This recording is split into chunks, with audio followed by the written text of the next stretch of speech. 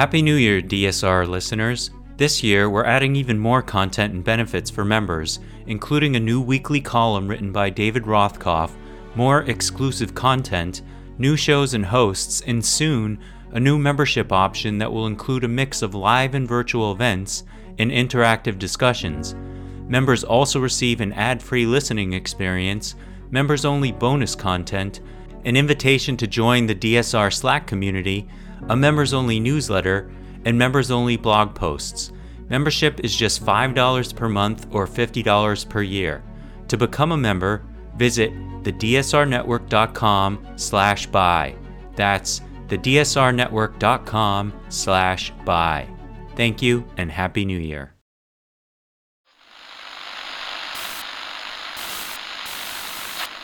Nine, 12, 10, 28, 2, 23. This is Deep State Radio, coming to you direct from our super secret studio in the third sub-basement of the Ministry of Snark in Washington, D.C., and from other undisclosed locations across America and around the world. Hello, and welcome to a special edition of the podcast where we, as we often do, chat with an author of a book we think is worth your attention. Joshua Kurlantzick is Senior Fellow for Southeast Asia at the Council on Foreign Relations. He was previously a visiting scholar at the Carnegie Endowment for International Peace, where he'd studied Southeast Asian politics and economics and China's relations with Southeast Asia, including Chinese investment, aid, and diplomacy. His new book is called Beijing's Global Media Offensive, China's Uneven Campaign to Influence Asia and the World.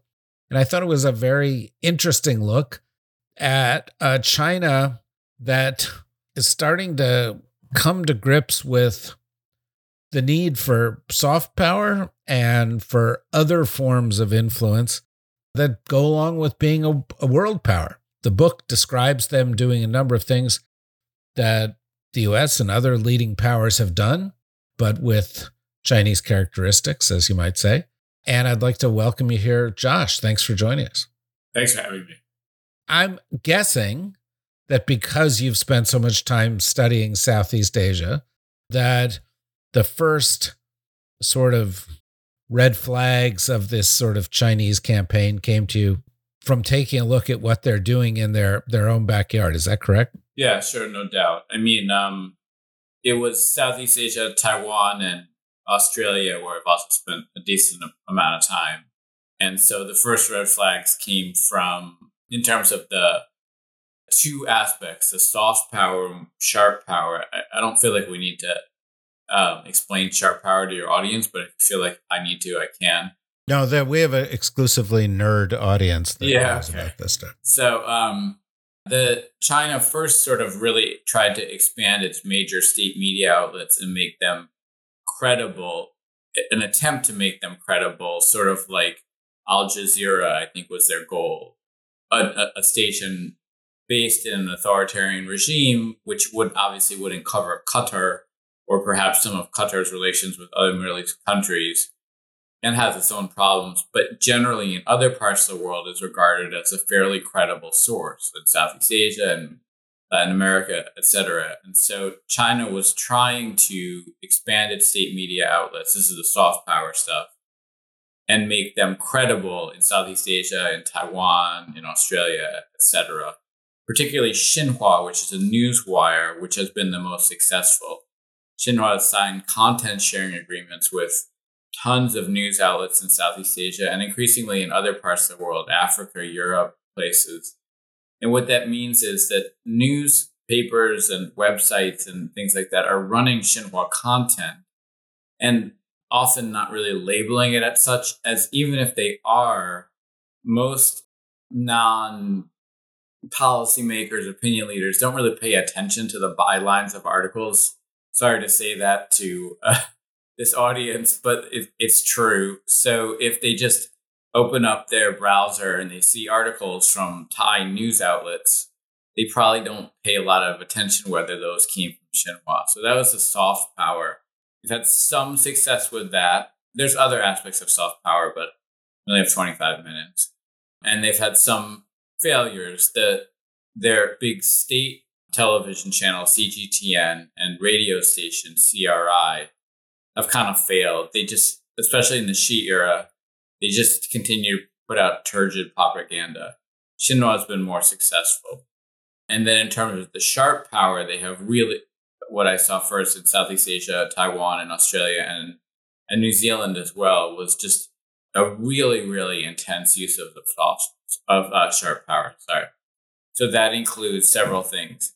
Having sort of pro-Beijing tycoons buy up all the local Chinese language media, so that Chinese language speakers and readers, of which there are a lot in Southeast Asia and in Taiwan, obviously, and in Australia, have almost no access to independent media covering China's domestic policies, China's foreign policies.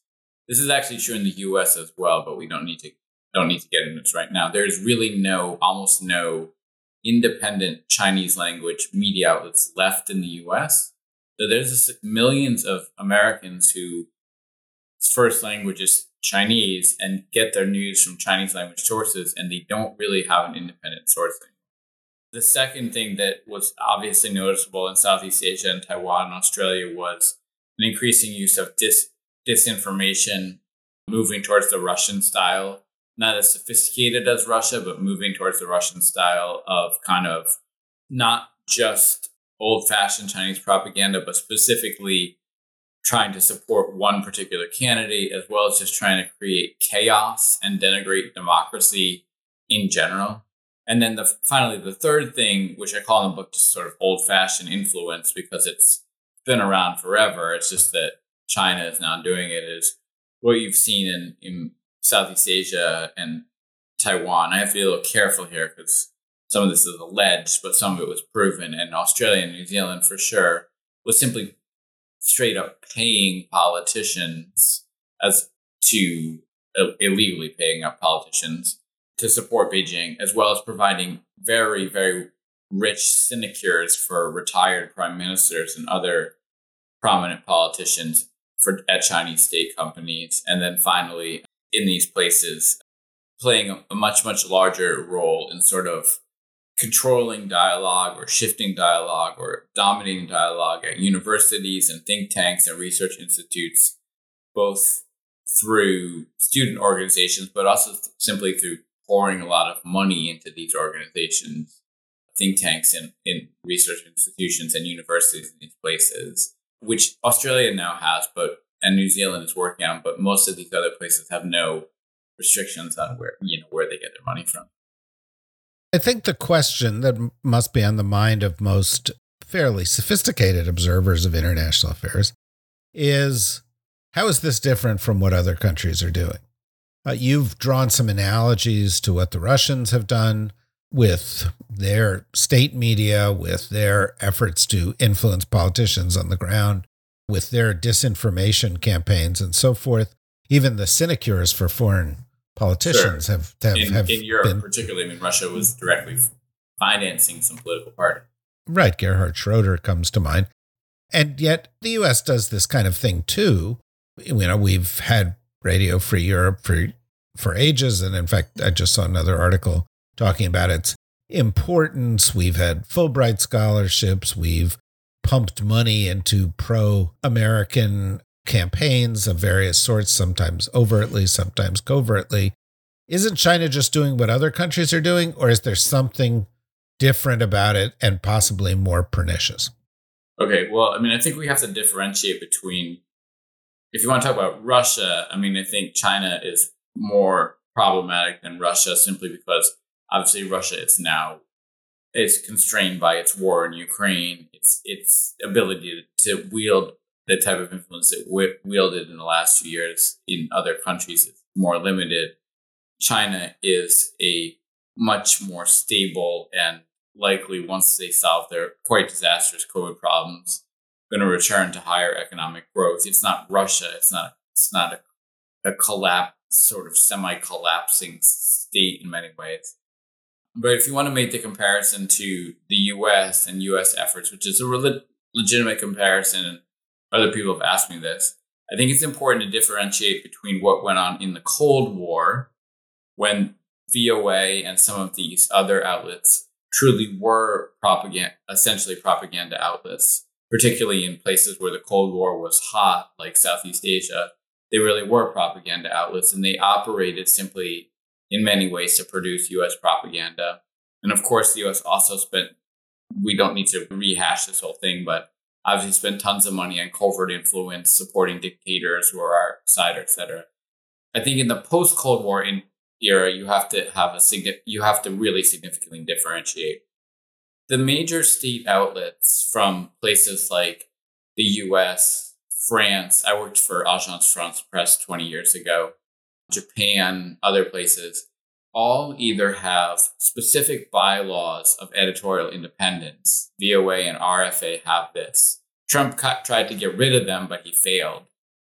And so VOA and RFA run negative stories, not specifically negative stories, they run factual stories about the U.S. government all the time and run them on their site and all over the world. So people get VOA in China or other places are getting stories like inflation cutting into Americans' income, or before the 2022 election, Biden and the Democrats are going to get shellacked, or, Biden fails to pass. I'm not picking on Biden, but Biden has had fairly effective legislation in general, but Biden fails to pass X, Y, and Z legislation. They're completely independent. And same thing with AFP, they cover Macron and the French government with complete editorial independence. Same thing with other things, including obviously the BBC, which is probably still the most trusted brand in news, and probably the UK's most powerful tool of soft power. Xinhua does not have those. They can't cover China independently at all. So I don't think that that's a fair comparison anymore. It would have been a fair comparison in the Cold War.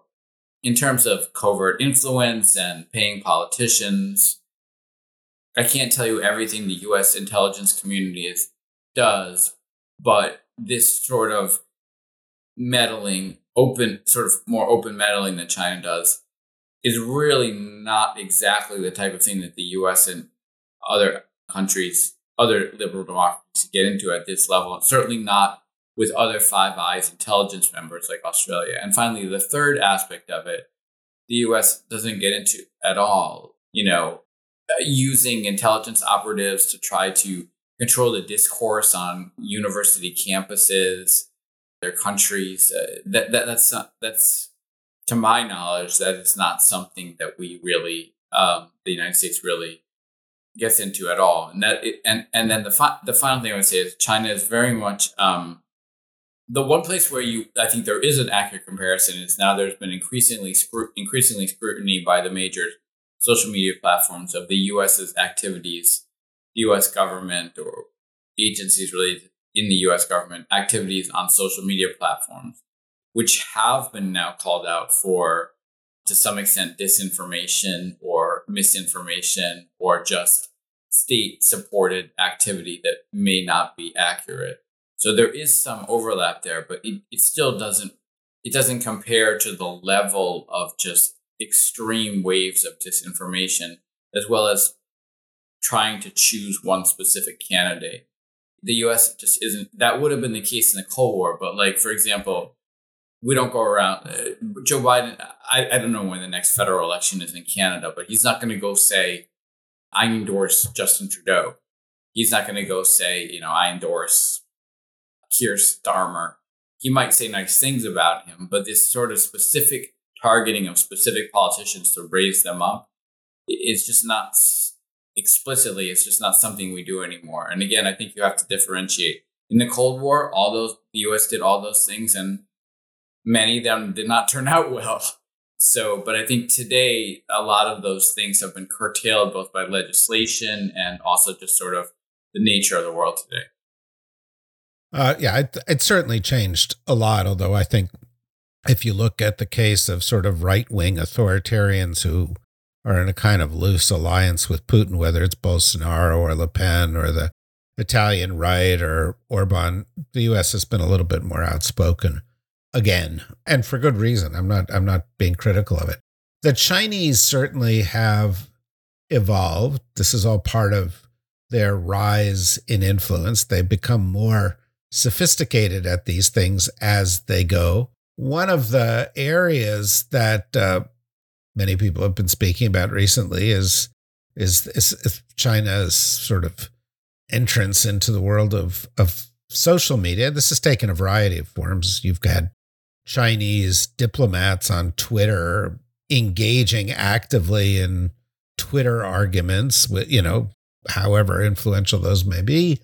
But you also have TikTok, and you have the whole debate around that. How do you see that evolving?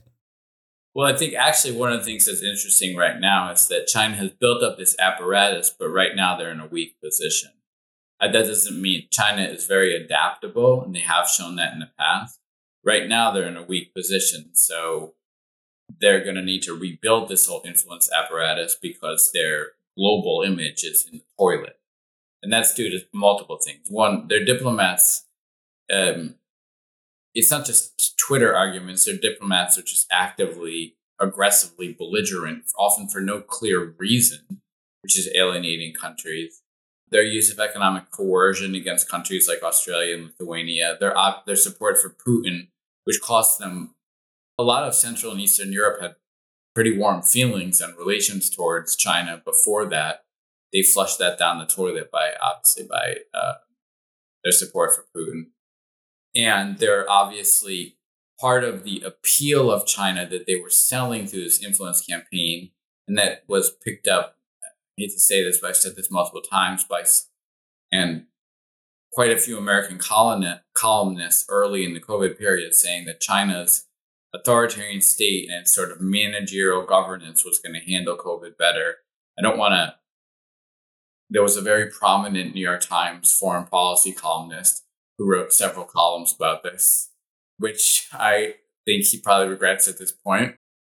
Now they're in total chaos, and their managerial governance claim has kind of failed because they failed to use the period of zero COVID to prepare for this.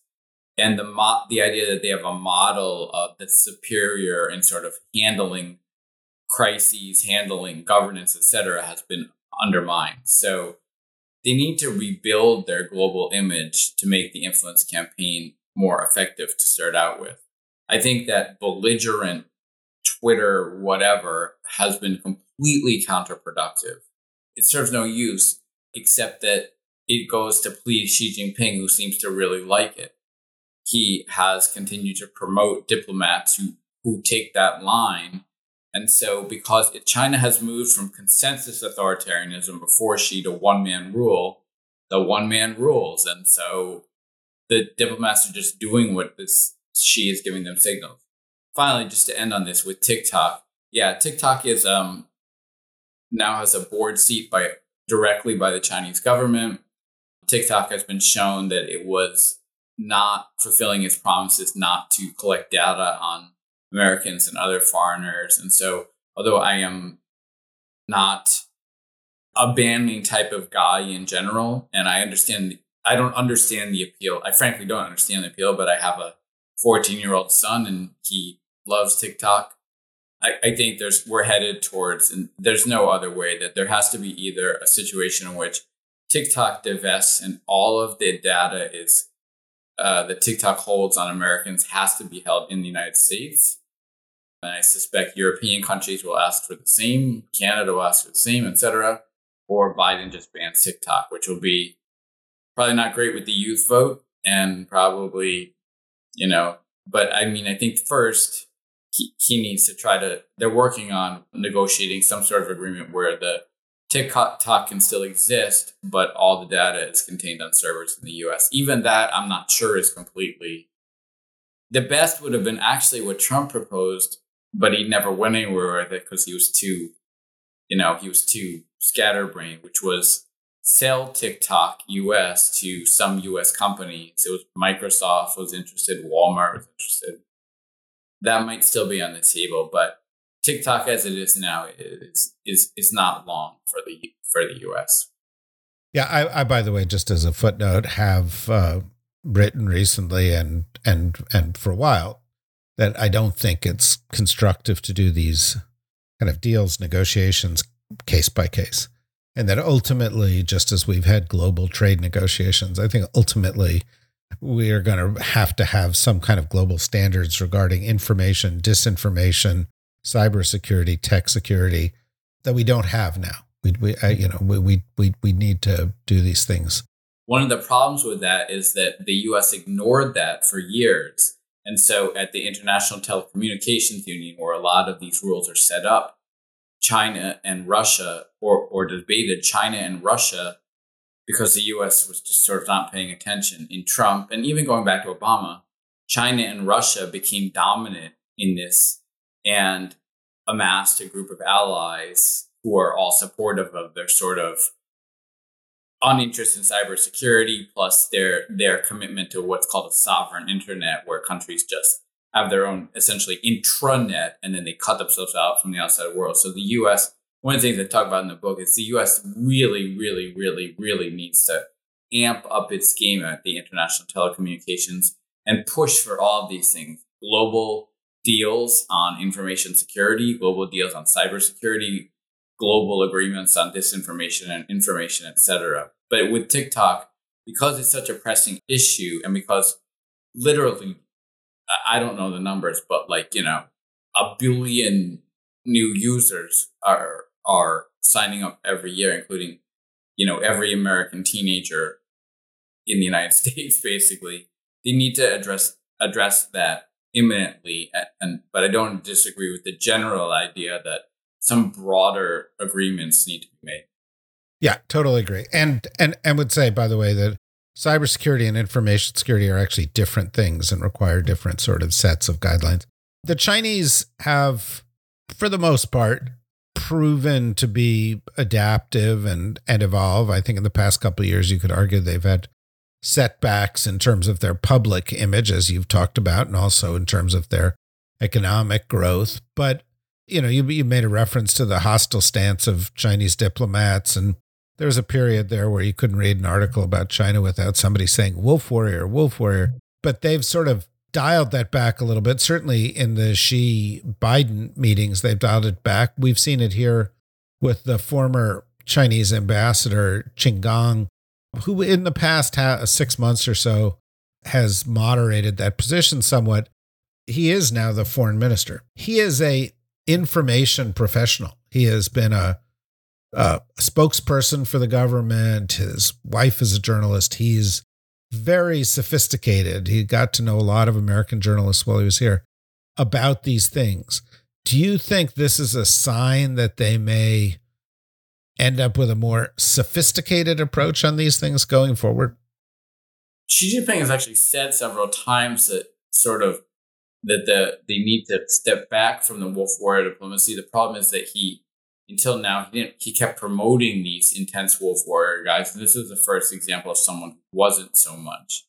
He is, just to step back, despite all this wolf warrior stuff, the foreign ministry is still one of the weakest ministries in China, as it often is in many countries, compared to other ministries like the Home Ministry and State Security Bureau, etc. And yes, I think it's possible that they will adapt.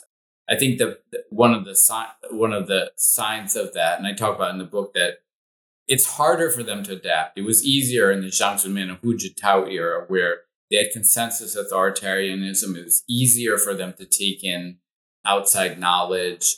They weren't trying to please one man. There was a collective group of people who made decisions. But no, I wouldn't put anything past them adapting. I mean, there have been people, I won't name his name, but there have been people predicting the collapse of China who wrote a famous book, who've been predicting the collapse of China for 35 years. So I'm not going to predict the collapse of China. But I think one example of that is that BRI, their Belt and Road Initiative, which has had a lot of problems. There was problems with opaque debt structuring and opaque contracts, etc., as well as early in COVID, a lot of their developing countries who had loans just couldn't repay them. They needed haircuts, they needed bailouts, etc. And China didn't go all the way towards, bailing everyone out and giving everyone haircuts, but they went a lot farther than people expected. And I think that's a sign that they realized that the BRI in general, with some of the debt problems, and then also just stiffing developing countries who couldn't pay because of COVID, was a bad image. And so it's wrong to think that China's not adaptable. I mean, they've adapted multiple dramatic transformations of their economy, not so much of their politics. Xi Jinping has dramatically altered their politics, but of their economy, of their foreign policy, of their diplomacy over the last 35 years. So given that, I think it's a mistake to suggest that they can't do that again. Excellent point. I think that's exactly right. And I think that's why your book is so important. Again, the title of the book is Beijing's Global Media Offensive, China's Uneven Campaign to Influence Asia and the World. If you care about international relations, you've got to care about U.S.-China relations. If you care about U.S.-China relations and you focus only on what you hear about military issues, you're missing what's going on in the most important relationship in the world. This book provides important perspectives. Josh Kurlantzick, thank you very much for joining us. And we hope we'll have you back again sometime to talk about some of these issues as they develop.